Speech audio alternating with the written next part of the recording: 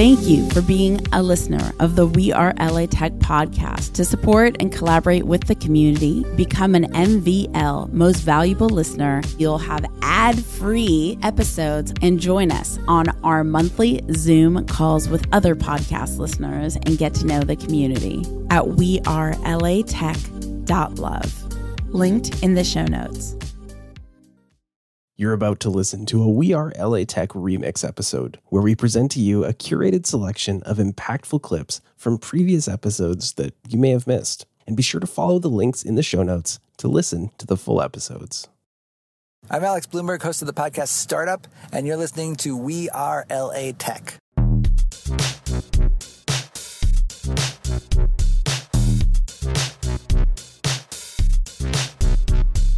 My name is Esprit Devora, born and raised LA, and I created WeAreLATech in 2012 to unify the community. Podcast launched in 2014, continuing to help people find the best talent, to connect with each other, to form awesome relationships. So proud of this show. Enjoy.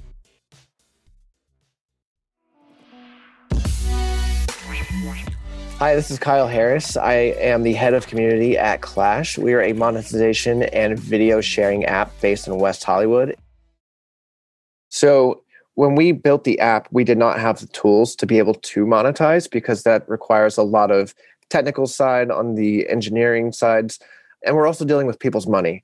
So that requires a lot of just very meticulous engineering. So that's what we've been working on for the past, I would say, 6 months, is trying to figure out how exactly to do that appropriately. But yes, to go back to the point, we did start as a video sharing app with monetization in mind. And we are getting to a point now where we are about to roll out within the next, I would say, 3 or 4 months, the actual monetization features, which will allow any creator to come on the app, make content.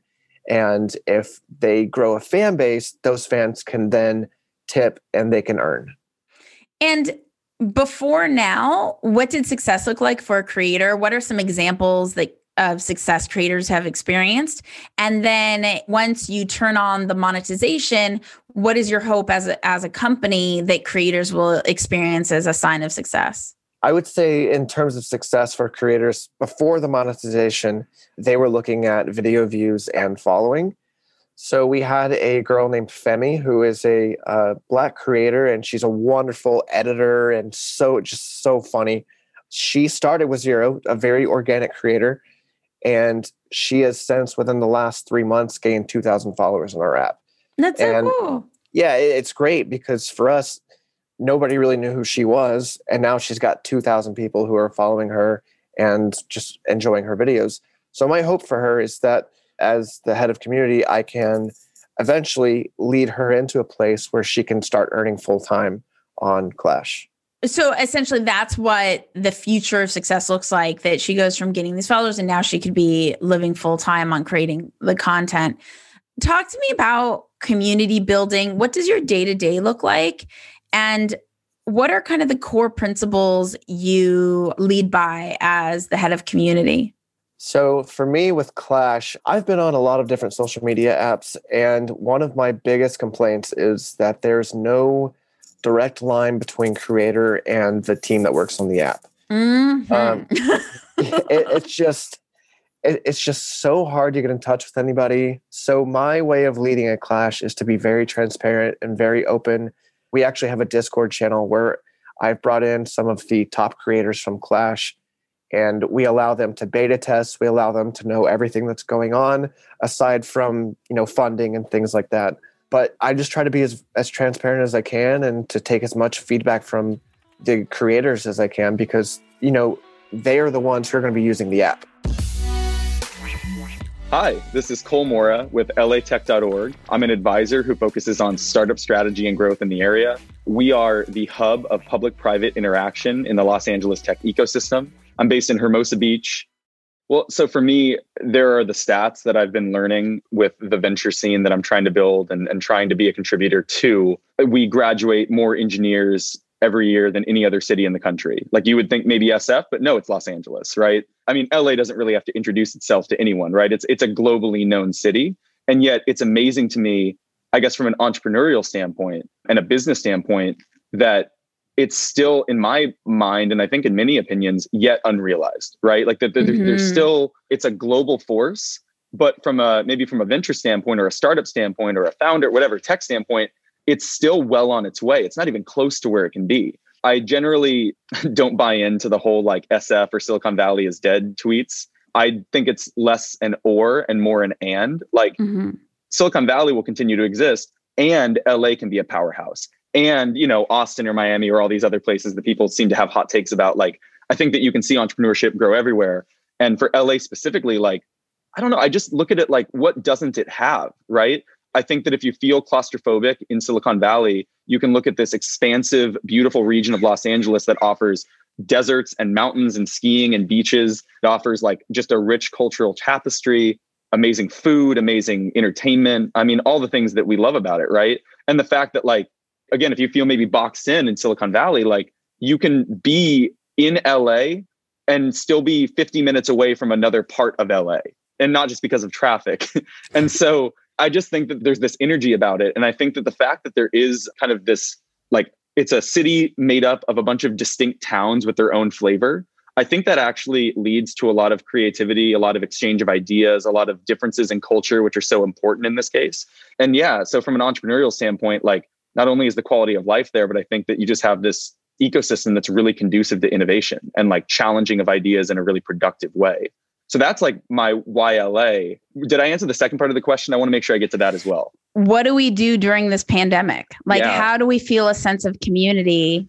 I feel like this applies to every city around the world. It's not exclusive to LA, but LA has this really pre-pandemic. It has this really beautiful, like connective culture. You were asking me before we started recording, like how kind of the LA tech ecosystem came to be. And so there was an LA tech ecosystem probably in the 80s, something I'm not aware of. Right. And then something went away. Again, I'm not privy to all this. And then in the 2000s, there was an investor. There were like 20 of us, and we'd hang out at his place in Venice, and we'd have like barbecues at his house. And that was LA Tech. And then in, I believe it was 2009, at that point, maybe it was like 60 people, and we all fit in a photo at South by Southwest.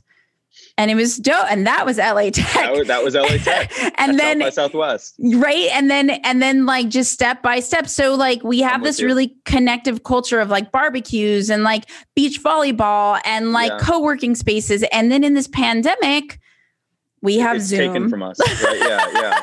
And you know what? No, it's a great question. I feel like it's applicable everywhere, but with LA, maybe there's a special kind of flair to it. I have found that like people make the most of the situation they're in, right? We're really resilient as just a species, I suppose, a hallmark of ours. I would call it an approximation of what community maybe has been.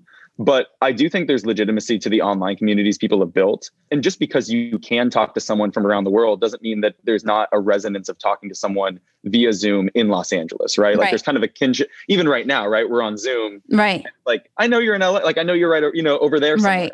That kind of makes me feel happy and connected to this community. I think that there's been this, when you can't be in person, when you can't gather, and hopefully that changes soon. But like, I just think that people are going to move online and make the most of the tools they have. Like the community that I feel proud of having built so far with the Dealflow Roundtable and the Black and Latinx Founders Forum, and with LATech.org has been done almost, if not entirely remotely. Right. And I've met amazing people like you, like we've never met in person. And yet I feel close. Like you sent a welcome video when I first connected with you. And that was so sweet and so thoughtful. And it made me smile for the entire day.